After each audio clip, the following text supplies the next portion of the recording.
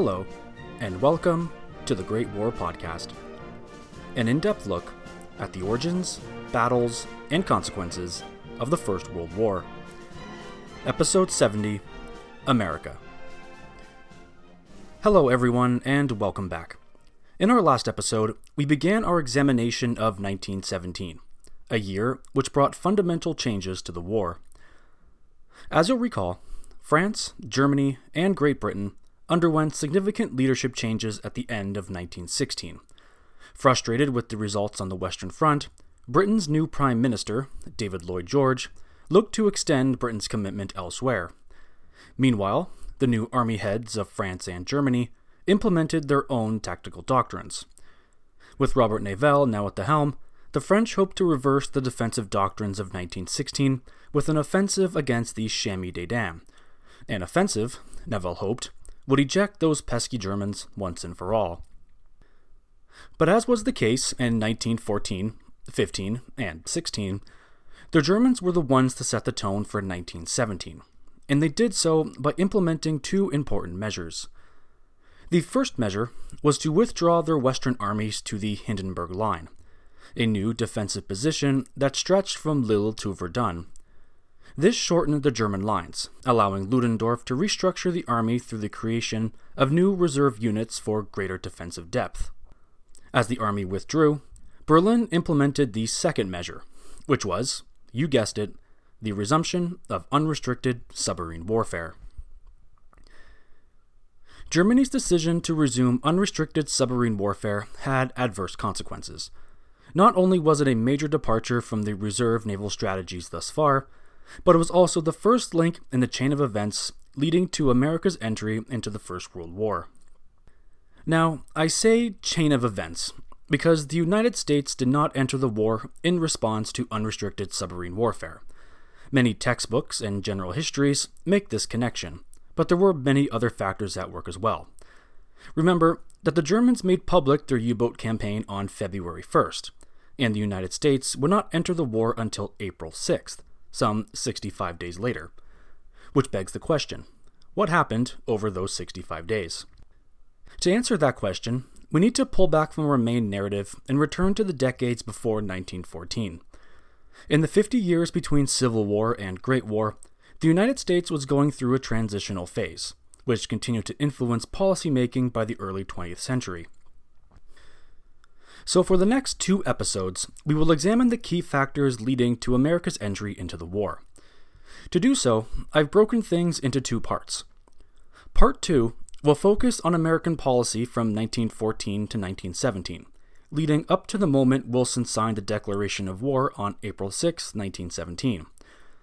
This episode will be slightly different, and is divided into three parts.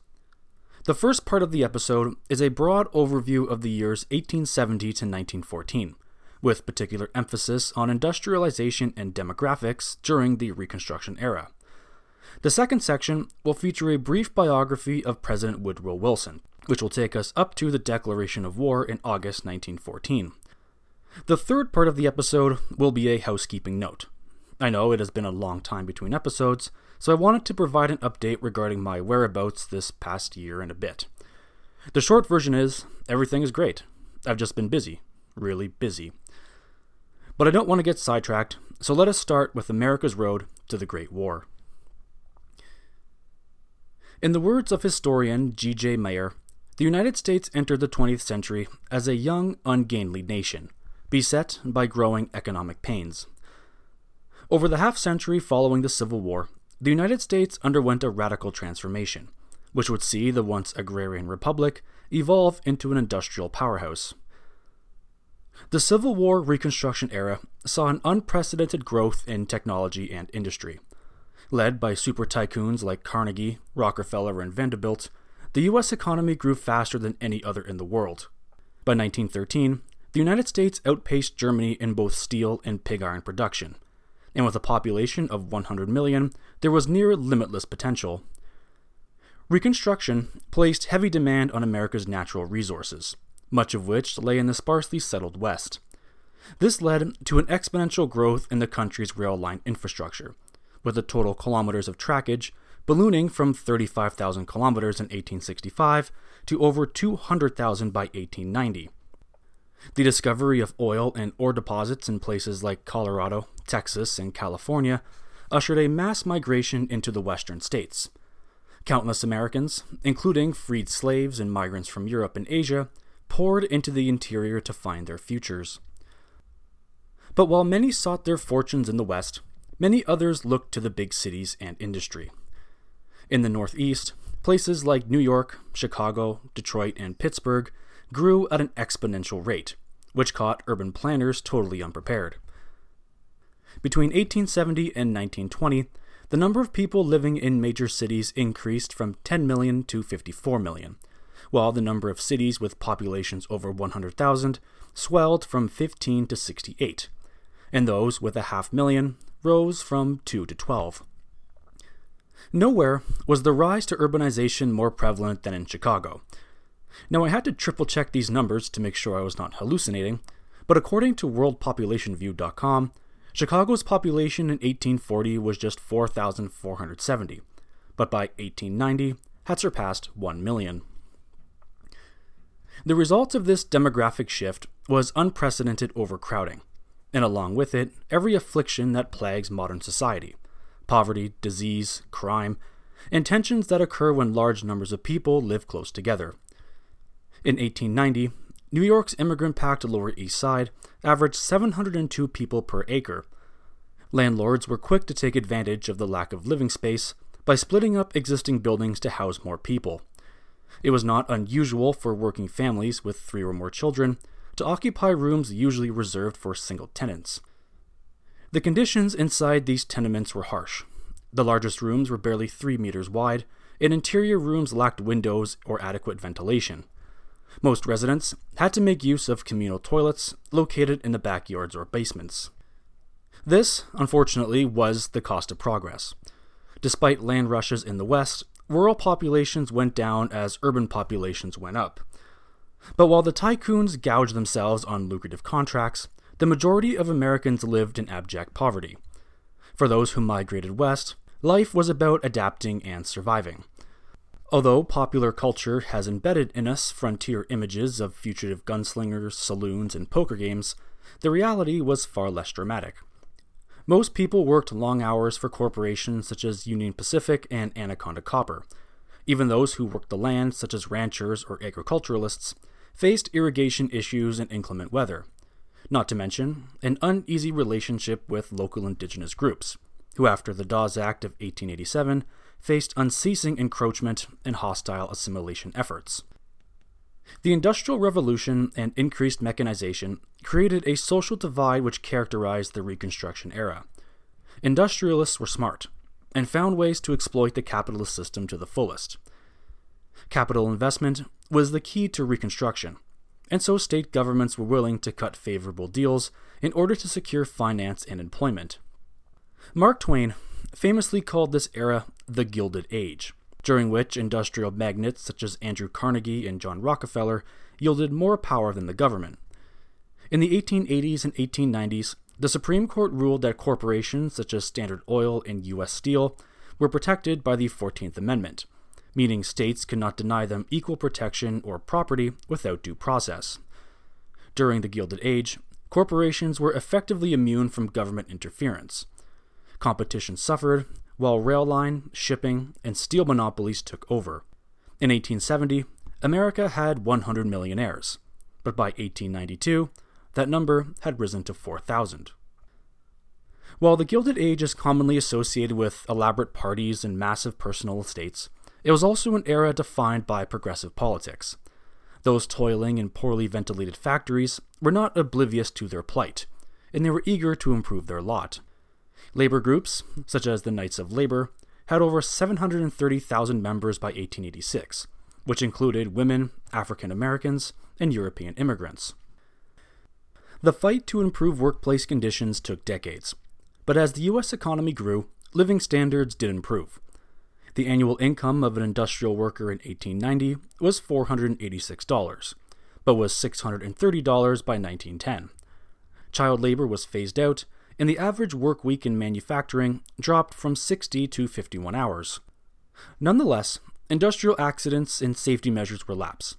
Repetitive tasks using high-speed machinery dulled concentration, and the slightest mistake could cause serious injury or death. In 1913, for example, 25,000 workers in the United States were killed as a result of workplace accidents, and nearly 1 million more were seriously injured. So, although the relationship between capital and labor remained at odds, there were signs that America was inching towards a more progressive era. In 1912, Arizona, Kansas, and Oregon joined the limited roster of states that allowed women's suffrage. On May 2, 1912, New Yorkers flocked to Carnegie Hall to see composer-conductor James Reese Jim Europe and his all-black 125-piece orchestra. Ragtime became all the rage, and it was black musicians such as Jim Europe and Scott Joplin who were key figures in the introduction of black music to white America half a century before Elvis. The United States was very much in a transitional phase when the Great War engulfed Europe.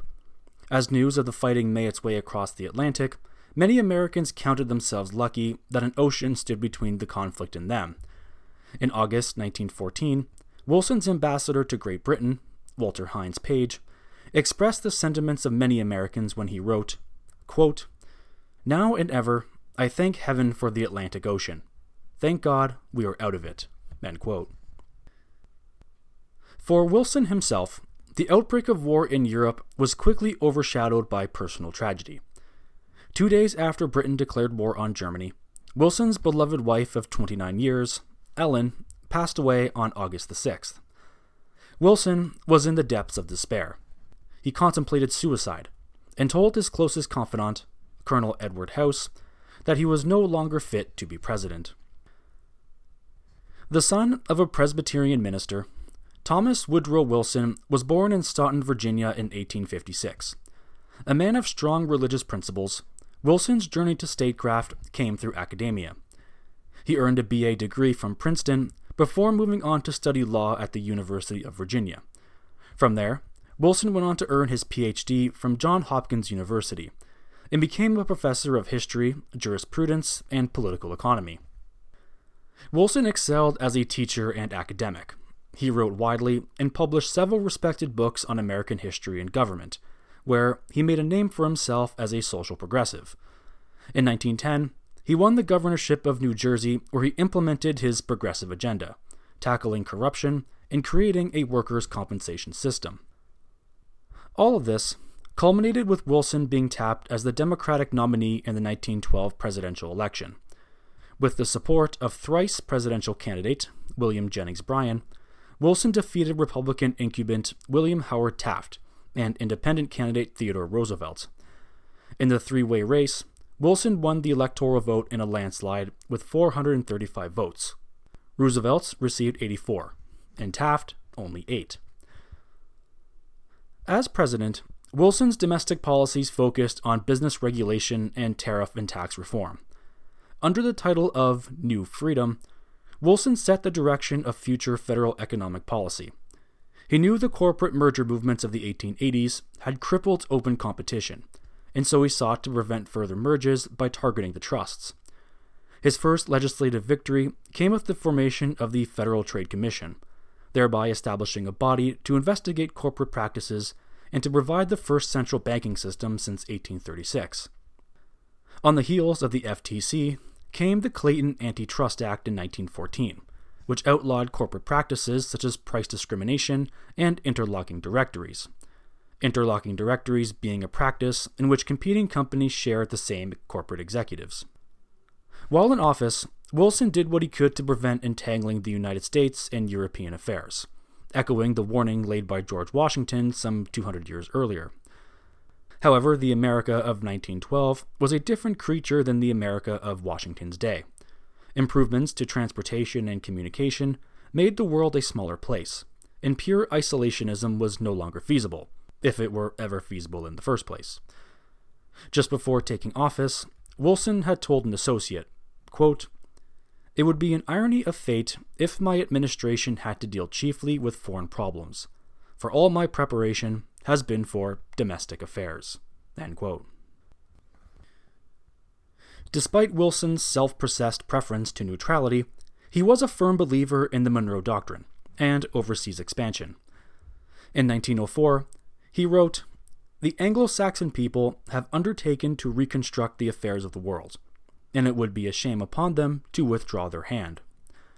Wilson shared in the belief that the United States had a special mission to spread democracy and protect the world from tyranny by offering virtues such as self-government, justice, and enlightened systems of law, in Wilson's words. In his first 4th of July speech, Wilson had remarked, quote, "America has lifted high the light which will shine onto all generations and guide the feet of mankind to the goal of justice and liberty and peace." End quote. Wilson's moral standing aside, there was a darker side to the man as well. Having been raised in the post-Civil War South, a part of Wilson bemoaned the loss of Confederate values. During the 1912 election, he enjoyed the endorsement of prominent black leaders such as W.E.B. Du Bois and William Monroe Trotter. Yet upon taking office, his administration preserved racial separation in restrooms, restaurants, and government office buildings. He dismissed several black federal officials and believed segregation was, quote, "not a humiliation, but a benefit," end quote. Perhaps the most infamous example of Wilson's racism was his decision to allow a screening of the controversial D.W. Griffith film, The Birth of a Nation, at the White House in February of 1915. Although it should be noted that the idea to screen the film did not come from Wilson himself, but from a former classmate and novelist, Thomas Dixon. According to his biographer, John Wilson Cooper Jr., Wilson despised the film and left the screening without muttering a word. However, it should be noted that Wilson's racism was hardly unique for that time and place. The Democrats of Wilson's day had their roots in the post-war South, and they were driven by their hatred of Lincoln. As G.J. Meyer points out, Wilson's exposure to black Americans was in an environment that, even more than the North, viewed them as inferior and dangerous. Meanwhile, most whites preferred to ignore the existence of African Americans altogether, especially in connection with politics. The black leaders who endorsed Wilson would be disappointed when he refused to condone racial violence. And in keeping with his Confederate values, Wilson saw segregation as a state right, and did nothing to improve the lot of disenfranchised blacks. While it would be wrong to accuse Wilson of making things worse, his refusal to address civil rights and race relations will forever be a black mark on his resume. As the embers continued to spread across Europe, Wilson issued a proclamation of neutrality, which had been the traditional U.S. response towards European wars.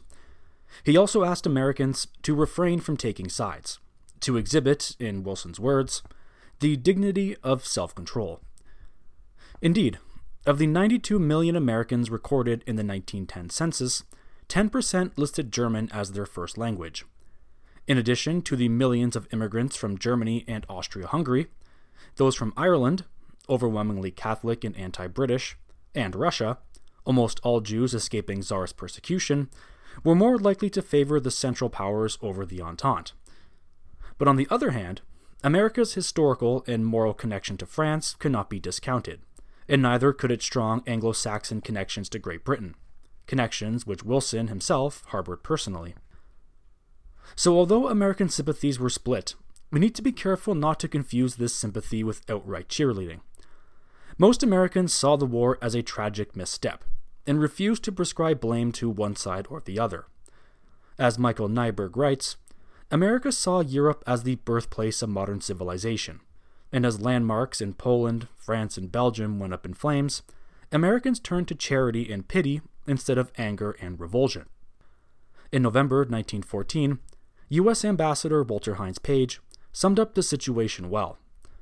In a letter to his son, Page despaired at what was unfolding, writing, quote, "The place where man rose from barbarism to civilization is now bankrupt, its best young men dead, its system of politics and of government a failure. The whole future of the human race is in the new countries, our country chiefly. Human life there isn't worth a yellow dog's life in more country. Don't bother yourself with the continent of Europe anymore." End quote. In the next episode, America will be faced with a new reality. Despite the firm stance of non-involvement, it soon became clear that America would not escape the war unscathed. The question then became, not if America had to get involved, but when. But before we head out the door, I wanted to leave you with an update about my whereabouts this past year, and what this may mean for the future of the show. Well, when I first began this here podcast back in 2014, I had just finished teacher's college and thought, hey, this would be a great way to keep myself occupied while I was on the job hunt. Well, I'm happy to announce that as of February 2019, I have been teaching full-time, which is why I have not been around much since the last episode in January. Turns out, teaching senior level high school is a lot of work, and I got sucked into the bubble of lesson planning, marking, and extracurriculars faster than I expected. And when I do have some weekend downtime, the last thing I want to do is spend more time in front of a laptop. But I am getting better at the whole work-life balance thing, and I am aiming to returning to regular episodes sometime sooner rather than later. While I cannot say for sure when the next episode will be out, rest assured I have not forgotten about the show. I am committed to seeing this project through, but as they say, life can come at you fast. So before I head out, I do want to send a thank you to everyone who has sent compliments and concerns over the past year. I have been terrible at responding to messages, and I hope this answers the questions you may have been asking. And yes, this episode is currently being recorded during the COVID-19 pandemic of 2020. So to any future historians out there, you have my permission to use this as a source. That's it for this week. As always, be sure to check out our website at thegreatwarpodcast.podbean.com. There you can find a list of sources and contact information if you wish to get in touch with me. Listener feedback is greatly appreciated, so if you have any questions or comments, you can follow the show on Twitter at Great War Podcast or email me directly, thegreatwarpodcast@outlook.com. This has been episode 70 of the Great War Podcast. Thank you so much for listening, and we'll see you again shortly.